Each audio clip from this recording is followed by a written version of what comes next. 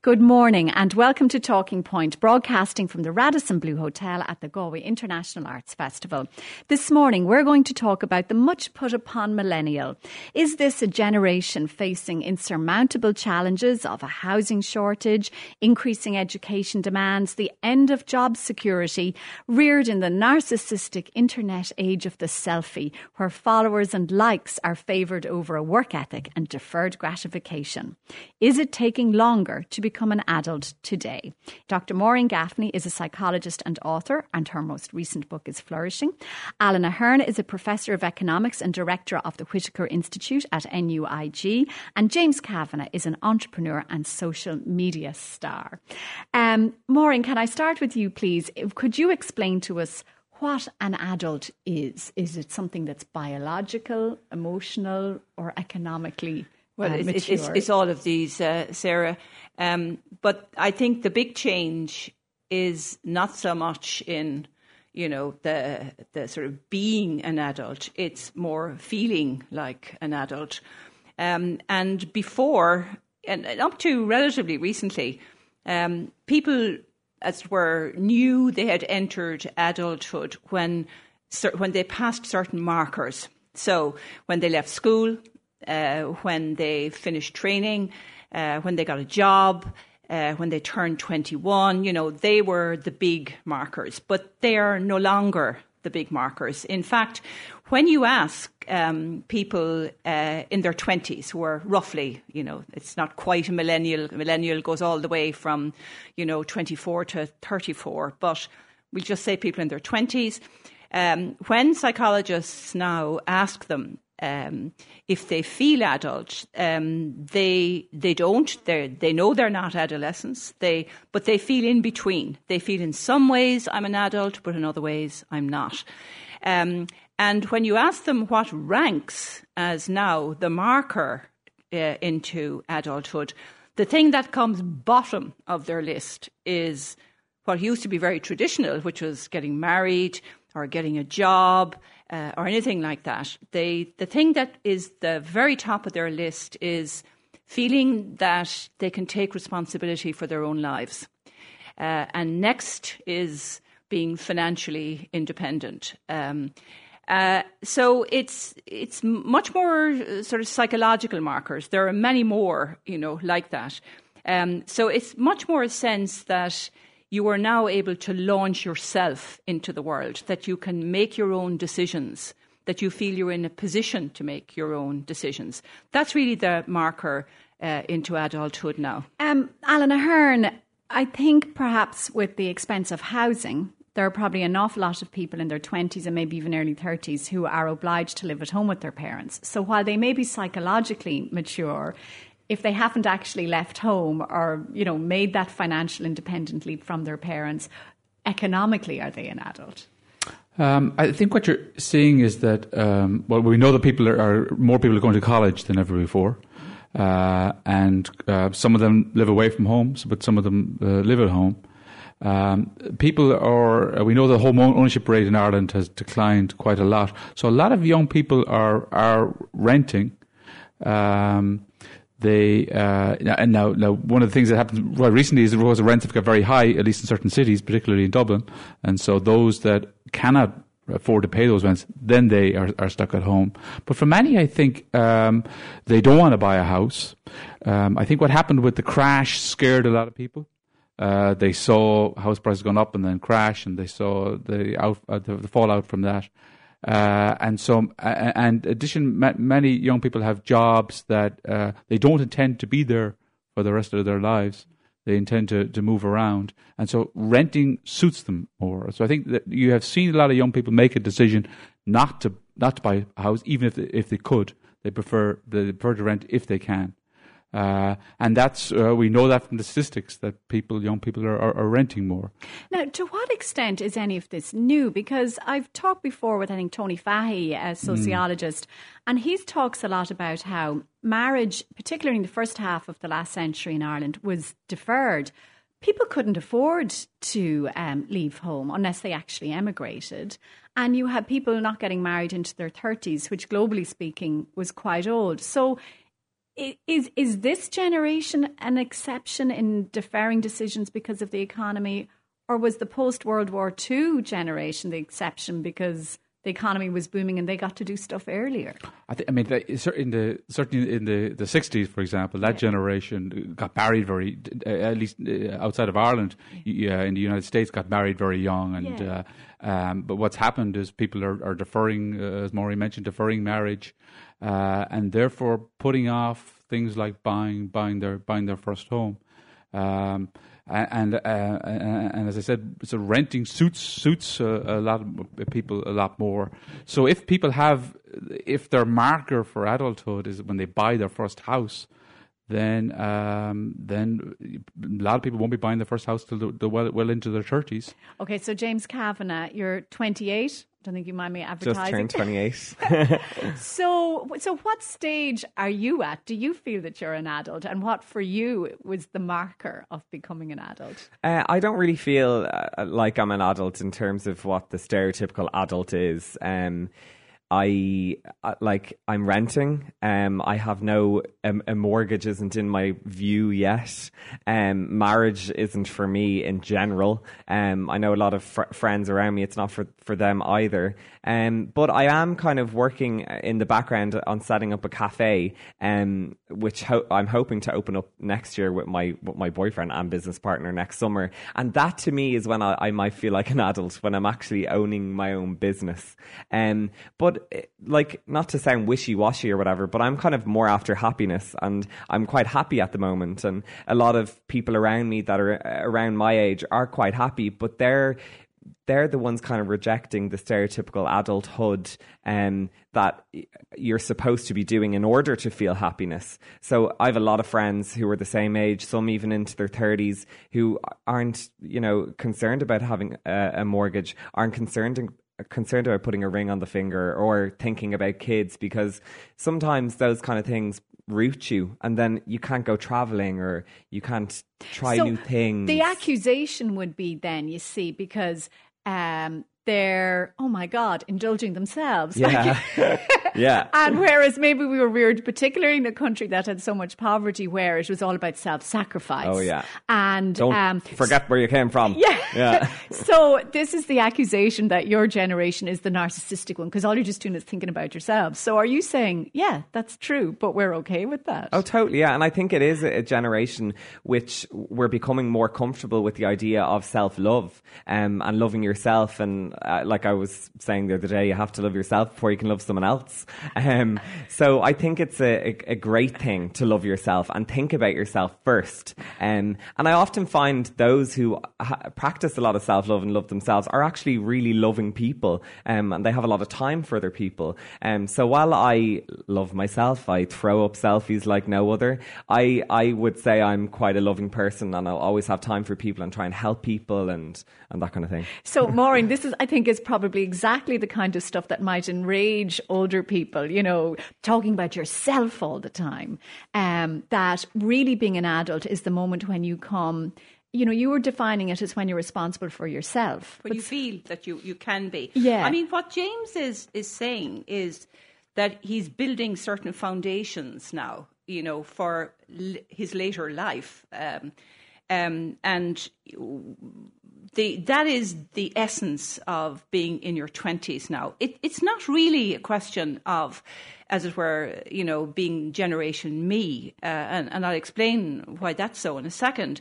What it is that it's a period of intense exploration. So just to go back to your point about people in previous generations who were in their 20s and who really wanted to settle down and get married. I mean, they couldn't have sex that time, and if they did, there were huge consequences. So that was more a phenomenon of delayed marriage, like a delayed adulthood. They were forced to delay it. But the evidence we have now, both with American 20-somethings and European 20-somethings, is that it's it's not that they don't have all these things. They don't, actually. Some of them, I'm sure some of them would like to have some of them.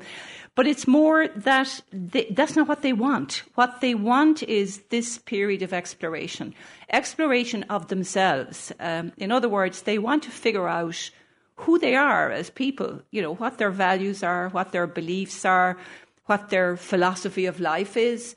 They want to explore work, which is what Alan was talking about. I mean, they are much more unstable in terms of work.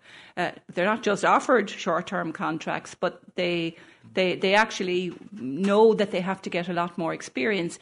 And also developing some kind of worldview, figuring out where you fit in the world. What are you supposed to do in the world in a more general way? And for most of them, it's a period that is very mixed emotionally. In other words, they feel, when they're asked to describe their lives, they say it's fun, it's exciting, it's really interesting, but it's also, anxiety provoking, because, they've moved out from, as it were, the cocoon of a ready-made family, your mom and dad and siblings, and they haven't yet set up another family. And I'll come back to James's point about about that. But I mean, it can be a family of many different kinds now, or even a family of friends. So you don't have your tribe in place, and so what you interestingly, loneliness peaks at age 29. So the people in their 20s spend more time alone than any other age group. And they're about 56% of them will say that they feel anxious quite a bit. And about a third say that they feel depressed every so often. So it's a mixed picture. It's never been easy, becoming an adult, and it's no easier now. It's just different. Yeah, there was a brilliant article about all of this in the Atlantic magazine in January 2016, and one of the quotes in that said, "There are now for many people several years when they are free of their parents, out of school, but not tied to spouses or children."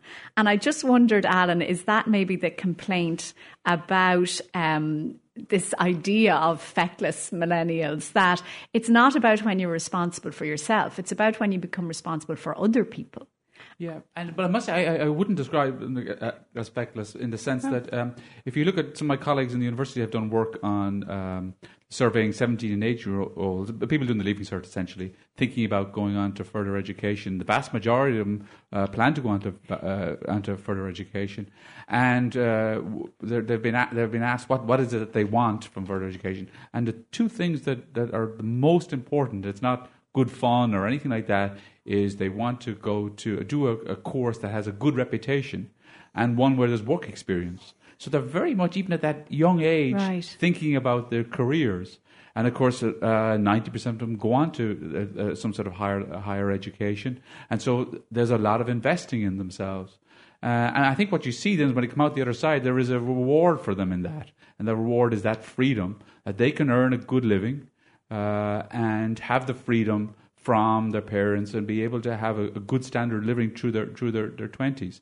And now we have to be careful. It depends on what time. If you did this show 5 years ago, it'd be very different because there was very few jobs. And if you go back to 2007, then it was different again. So the economy is changing all the time. But what they are doing is they're getting skills that work in the global economy. And that they are working in sectors that Ireland is good at and is prosperous in. And at the moment, with the economy doing well and with lots of jobs, they have skills coming out of college where they can have a good standard of living. They can buy lots of things. They have stuff that people in their 20s, 30 years ago couldn't have dreamt of. And that's because they haven't invested in themselves. And that strikes me then about two things that might drive and vary the age of what we might consider to be an adult. One is the economy and one is class. So say, certainly 30 years ago or when I was graduating in the 90s, people were still emigrating full scale. There were just no jobs. So adulthood was forced upon you because you just had to get away from home and you really did have to become financially independent. So does a good economy in some way arrest adulthood by allowing people a greater range of choices? And is that where class comes in, that this period of exploration that Maureen was talking about has to be funded in some way? And if you have a privilege of parents who will support your exploratory period and your extended education, well, that is going to arrest development too, rather than being forced out there to get your own job and just get on with it. It's certainly a good economy allows young people to be more patient. They're not forced into work that they don't want to do. They're not. They can, as Maureen mentioned, they can take jobs that they know they're only going to be there for a year or two, increase their human capital, and then move on. It gives them that flexibility. But of course, as the economy changes all the time from decade to decade. But I think it does. If you're thinking of adulthood as getting a permanent job or a permanent house or getting married, well, then the new world and the strong economy does put those things up. I think then we just got to change our definition of what adulthood is. James, will you give us a little description of your career to date? Because, it has been quite a different one, or maybe it's a very modern one. Just tell us where you're going. So I did PR in college. I did communications in Rathmines. That's what I wanted to do. I never really knew what I wanted to do, and I remember watching Ab Fab, and they did PR in that. So I was like, that's what I want to do. So I did PR, and then I joined 2 PR agencies, ThinkHouse and PSG, and I worked there for 6 years, worked on loads of different types of consumer brands, was loving that. And then toward the end of the 6 years, I went on Snapchat, and I started to scare my boyfriend William on it, and people found that quite funny. So loads of people started to follow me to see William being scared. Now, I didn't plan on building a following, but this built me a following. So I started to get thousands of followers a week. And then all of a sudden I had enough followers that brands started to notice me, and they were like, do you want to be in our campaigns? And I'd say, okay. And then I noticed that the money they were offering me was kind of matching the PR money I was earning. So I handed in my notice. My parents were terrified at this thought. I was like, Dad, it's fine. Snapchat, this is what I'm leaving my job for. So he was really scared of what I was doing. But that's where I kind of think my generation's a bit different. We can kind of spot things, and there's more choice in our eyes. But I left anyway, and now I'm a year and a half being a social media person, and sometimes I advertise brands on my channels in exchange for money. So that's how I kind of pay my bills. But it's also freed up loads of time for me, because I'd work a couple of days a week doing campaigns for brands, but then I have more time to kind of think about actually the road I want to go on, which is opening up a cafe. So I'm working on that business plan in the background. So you have a path. There is a definite journey that you're on. Yeah. But some people would say that it's hard to find that path now when we have this idea of the precariat, that the idea of a steady job is becoming rarer, particularly the idea of a permanent pensionable job. So, and then you've the whole gig economy. Where this idea, everyone's self-employed now and you're all your own entrepreneur.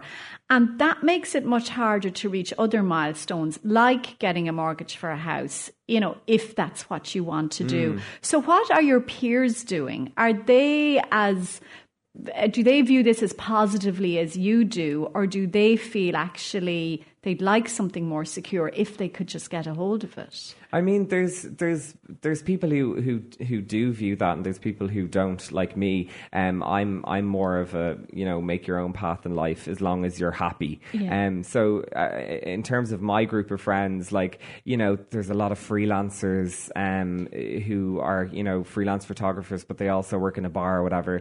Some people might view that as very uncouth, and they're not quite that's the wrong thing to do. Job. It's not a proper job. But they're really happy.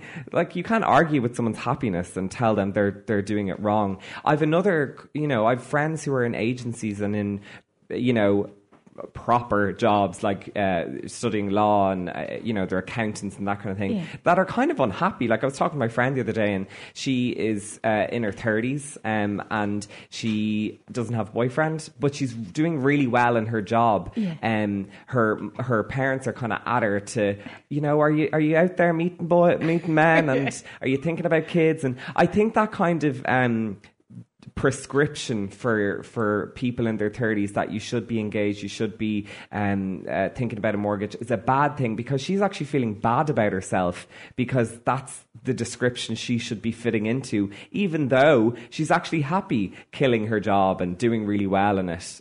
But she doesn't have the kids and the mortgage, the other things that people say adults should have. So I think that description is a bad thing for people. We're talking about arrested development this morning and what it takes to be an adult. Now, Sarah, we're not talking about arrested development. Maureen Gaffney, tell me what I'm saying wrong. I think this narrative has got such a hold, that we're thinking about this as something that's wrong with you're right, with 20-somethings, and a lot of this came, I'm ashamed to say, from some very famous psychologists in America who have been tracking attitudes, since the 1930s. Not them, but their colleagues. So they have really good data. And one of them came out a couple of years ago with this thing that if you compare the attitudes of people in their 20s, millennials, to their parents' generation at that age and their grandparents' generation at that age, what you find is this. You find that they are more narcissistic, they're more materialistic, they're less caring about other people, a list of, real negatives. And in fact, she came up with the term Generation Me. And she also declared that there was an epidemic of narcissism. Now, this is a story that the media loved, because it fits into a long tradition going the whole way back to Socrates, lamenting the state of the current generation. Chaucer was lamenting the state of these feckless, arrested, mutants that, were nothing like their generation. So it's a long and honourable tradition. In fact, when you dig a bit deeper into that data, what you find is that she made much ado about nothing. In other words, when you dig really deep into it, what you find are really small changes, okay? So that overall and generally speaking, there are no meaningful differences in all of those good and bad things between any of the generations. What is true is that since about the 1970s, and the big youth revolution, etc., that there has been a general trend for people to become more individualistic. That all happened in the late 60s, early 70s, and they are much more concerned about making a lot of money. Now, that may be in response to the fact that there was more economic opportunities or, whatever. But if you want to blame, anyone for all those trends, blame the grandparents' generation, because that's when it started. And in fact, the small changes that much ado has been, the whole so-called Generation Me stuff, when you actually look at it, here's what you find. When people measure narcissism is a very broad concept, and there's a very healthy side to narcissism. In other words, it includes things like standing up for yourself, feeling that you have certain rights. It includes wanting to be interested in being a leader. It includes, all these fairly good, wanting to make your own decisions and feeling that you can. They're all very good things. That's what every parent, I'm sure, wants to send their kids out like that. But on the more socially toxic side of narcissism, you have things like feeling superior, feeling that you're entitled, the sort of people, who send you an email, they don't know you from Adam, and they expect you, to write a sort of a thesis really on what they're supposed to do, and then they don't even say thank you. But you get a few of these, do you? But what you find is that there's been no increase in the toxic side of narcissism. Right. What you'd have is that you have a gradual increase in people's willingness to assert themselves, to feel that they can be good leaders in whatever that the community or the work or whatever, politics. And the increase has been mainly amongst women. And that's more. So what you're seeing is a gender difference. You're seeing that women since the 1970s have become, more assertive. They've become more confident, etc. So it's really very important that you do a deep dive on some of these so-called surveys, because this narrative has taken hold in an extraordinary way, so that people in their 20s are constantly on the defensive to prove that they are not they're not loving people. I mean, James had to assure you that he actually is a loving person. Like, I didn't have to assure you about that, or Alan. So, I think we have to be careful what we're doing. Yeah, and that's a very well-made point. And in that article I mentioned from The Atlantic, Alan Ahearne, some of them were saying that really what's happening is that older people are just being wildly egotistical. They're the narcissists, because they're looking at younger people and going, well, you're not living your life the way we had to live our lives, so therefore you must be doing something wrong. Yeah, and of course the younger people don't have to live their lives that way. I mean, there's probably a bit of jealousy there. Yeah. And I think what we might mistake as sort of individualism and consumerism is just the fact that younger people have more money now. The standard of living is a lot higher. Now, they often work for it. I mean, we know that a third, for example, of 17, 18-year-olds have part-time jobs. A lot of, not so much leaving cert year, but certainly fifth years work. I think the average is about 9 hours a week, which is a substantial amount of work that they're doing. We know a lot of college kids do work, and they earn money that way. So they have lots of stuff, but I don't think it's that they're particularly selfish or anything. It's just that they're able to get that extra revenue. I mean, when I was at college, nobody had cars. No students had cars, or one might have, and everybody would jump into it. Now, in the car park in come September in NUIG, the staff will all get very contrary because they can't find car parking spaces because the students have them all. There's cars everywhere.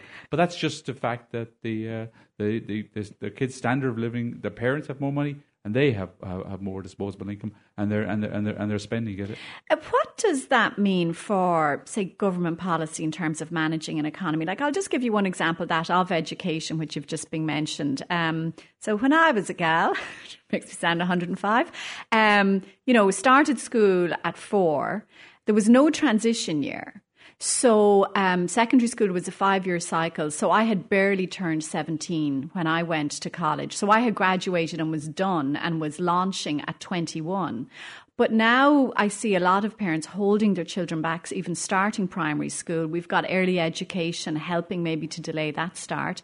With transition year, you could be 19 by the time you're going to college. So that must have big implications for the government in terms of expenditure, extending education well into the 20s. And that needs more revenue to fund that. It does, and that's part of the pressure, for example, on third level institutions and the recent reports about how to finance further education. Possibly with introduction of loans and stuff like that. But I think if you look at other countries around Europe, in Germany, and other countries, people stay in college till sometimes in their mid-20s. They do undergraduate; they tend to be longer, and then they do master's programs, postgraduate. They last a couple of years. So there's, in a way, people coming out of college at aged 20 or 21 would be unusual in a European perspective. Does that mean, though, that you end up with a class divide? So you have a class of people who do that third level education and have the opportunity to extend that period of their lives, versus people who have no choice and have to just get out there and get a job because college isn't an option for them.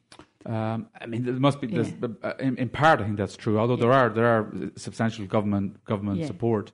And actually, the number of people in third level education keeps rising. Of course, it does, because all the evidence and young people know this is that your lifetime earnings is just so much higher the more education that you have. I mean, the extra income you will earn every year for the rest of your life is significantly higher if you do university education or third level education, and if you go on further, and that's known, and so there is a big stock put in getting further education.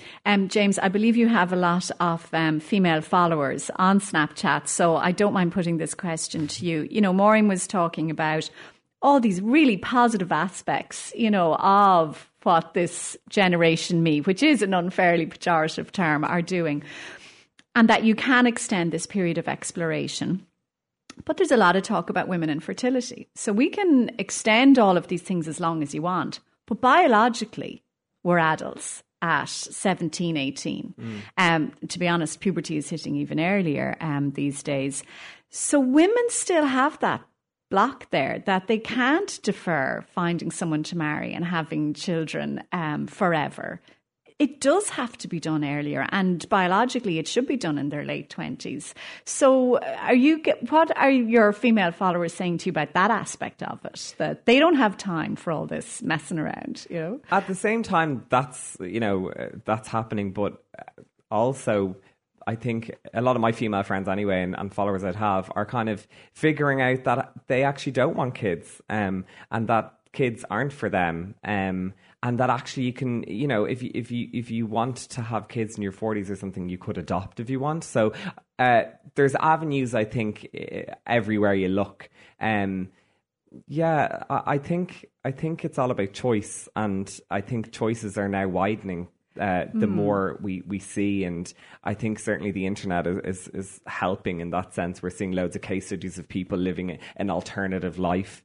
I think. Do you wonder though how it'll work out? Like, I often think there's the biological imperative, that we have to have children is, well, who's going to look after us when we're old, And you kind of hope the kids will actually chip in for the nursing home, and that when you're dying, they're the ones who are going to be there, because family is all we believe we can really count on at the end of the day.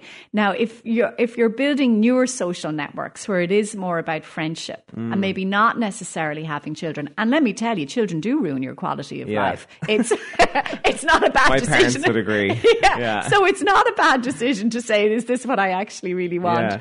But do you worry about old age? We don't know yet how old age looks like when you haven't maybe married or had children, or have a house that you've paid a mortgage on to live. Well, I think having kids with the idea that they'll pay your nursing home is the bad thing to do. I don't think that's a good reason to have kids. At the same time, though, my parents are kind of ripping through the inheritance. They're like travelling loads. They're retired now, so I'm kind of worried I won't get any money from them.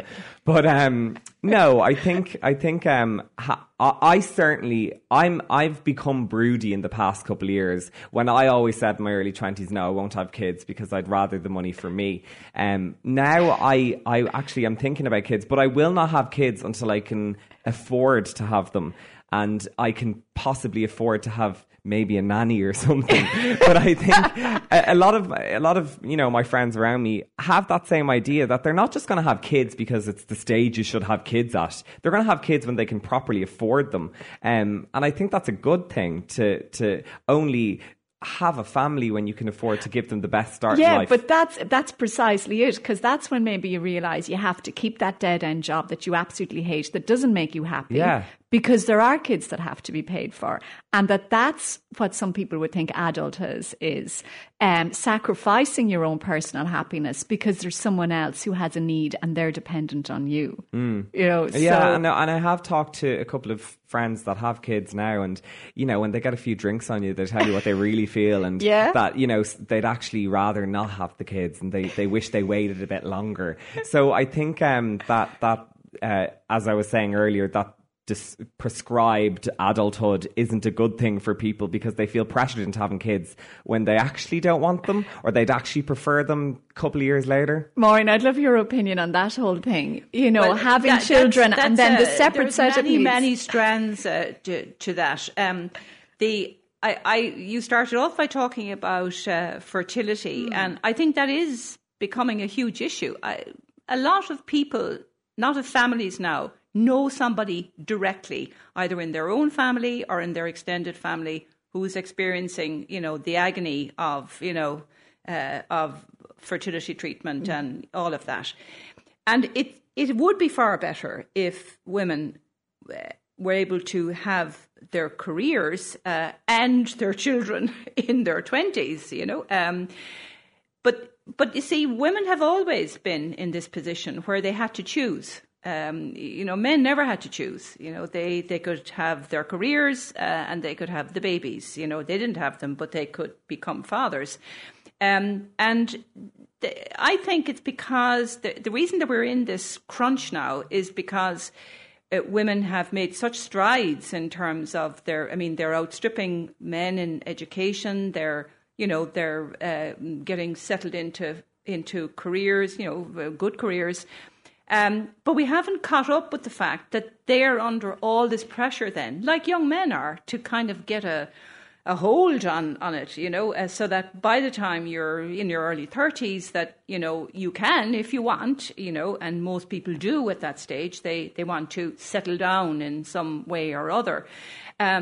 And you then find that nobody has thought really, about this big problem we have now. Now we clearly can't go on, the way we're going if women are being pushed more and more towards their 40s, because it's difficult, So I think that there is going to have to be a shift, but unfortunately, there's going to be at least several cohorts of young women who are going to go through, I think, agony, because it'll take politics forever to convince, and businesses to be convinced that they're losing all this talent. You have all these well-trained women who are doctors, lawyers, business people, everything, who have to drop out or else live, pretty stressed lives, So we're always all those women trying to convince men that it's all right for them to be going around being individually happy. Sarah, women have been trying to convince men about that for centuries. Tried to do myself. But so that's a kind of one of these things that's going to go on because men are not under the same imperative. Mm. But just to pick up on one point that James said. When he's talking about the way he projects into the future, the evidence, unfortunately, is that we're all stuck absolutely emotionally where we are at any one stage in life. Like, I'm no better than you at predicting what I'm going to want 10 years from now or 5 years from now. The brain isn't structured for that, You might think about it, but but it's like a kid who's asked when they're age 5, what do you want to be? And he says, I want to own a sweet shop, It's because at that stage, that's the most important thing, or becoming a fireman, By the time he's 16, 26, 36, people have changed their minds. So what happens is people who are, like your followers who are, I gather, sort of younger than you, really, a lot of them, they'd be sort of more tweenies or adolescents, certainly. Yeah. Like the last thing they're thinking about is settling down. They have they have other exciting plans. But at certain points, just stuff starts happening and then you start wanting different things, And that's one of the dilemmas for human beings, is that it's very hard to make plans properly because by the time you should be doing something, it's often too late, Alan, I was making the point there earlier to James Kavanagh, it's all very well and maybe not a bad decision at all saying, all this business about getting married and getting kids, it's not for me. I'm just going to put that off. But then we do get old. And that does change the picture of how an entire country and economy is run. So, for example, in Germany, where they have a very low birth rate, it's changed completely how they manage the economy. So what kind of new pressures does that put on and I think, we know that I think the average age people getting married now is in the early 30s. I think what it'll mean is that we'll have smaller families. They'll have fewer kids. So gone are the days where a family might have 8 kids or 9 kids. It's probably just down to an average about maybe 2. So what it will mean is eventually our populations will age. We'll have a higher dependency ratios. Now Ireland actually is in a very good place relative to other countries on that. As you mentioned, Germany and many other countries, Japan, even the United States, are rapidly aging. Ireland is not. We have a huge number of people in the 20s and younger than that. So that issue that we'll hit is quite a ways off. And therefore, I think the policy response is quite a way off. Politicians won't respond to something that's 50 years down the road with immediate effect. But the issue of, it's really just, how do we prepare for that? It's a constant issue of how do you encourage people to save for their pensions. And that brings up all issues, of course, of public versus private sector. And how do you get particularly people in the private sector to start saving when they're young? Because it makes an extraordinary difference. It's just arithmetic. If you look at the arithmetic, when people start saving in their mid-20s versus mid-30s or mid-40s, the amount of money that they have when they retire is vastly different if they can start saving earlier. The other thing that'll happen, is already happening, is that people will retire later. It used to be that people would retire at 65. It's moving to 66 and 67. And my guess is by the time James and people younger than him hit those, it'll be well into their 70s, and reasonably so. It should be like that because people are a lot healthier for a lot longer, and there's just no reason for people in their late 60s not to be working if they don't want to. And what's your own view on that thing about having children? A lot of the surveys that have been done, particularly in the US, about when people feel like an adult, the most common answer is when they had children themselves. That's when they really felt that they had grown up. And in Germany, where that birth rate is low, the government is doing a huge amount to encourage people to have children. But if having children does interfere with your quality of life, for a fairly long time, is it something that, is it a sound government policy to encourage people to have children? Oh, I think if Sarah, if having children is such the grim prospect that has been portrayed, the human race wouldn't be reproducing itself. It would have died out a long time ago. Yeah. So yes, there are costs and downside, but a vast bulk of people who have kids, it's a terrific experience. So I don't think we're suddenly going to stop having children, and I do think people find that fulfilling. It's just because.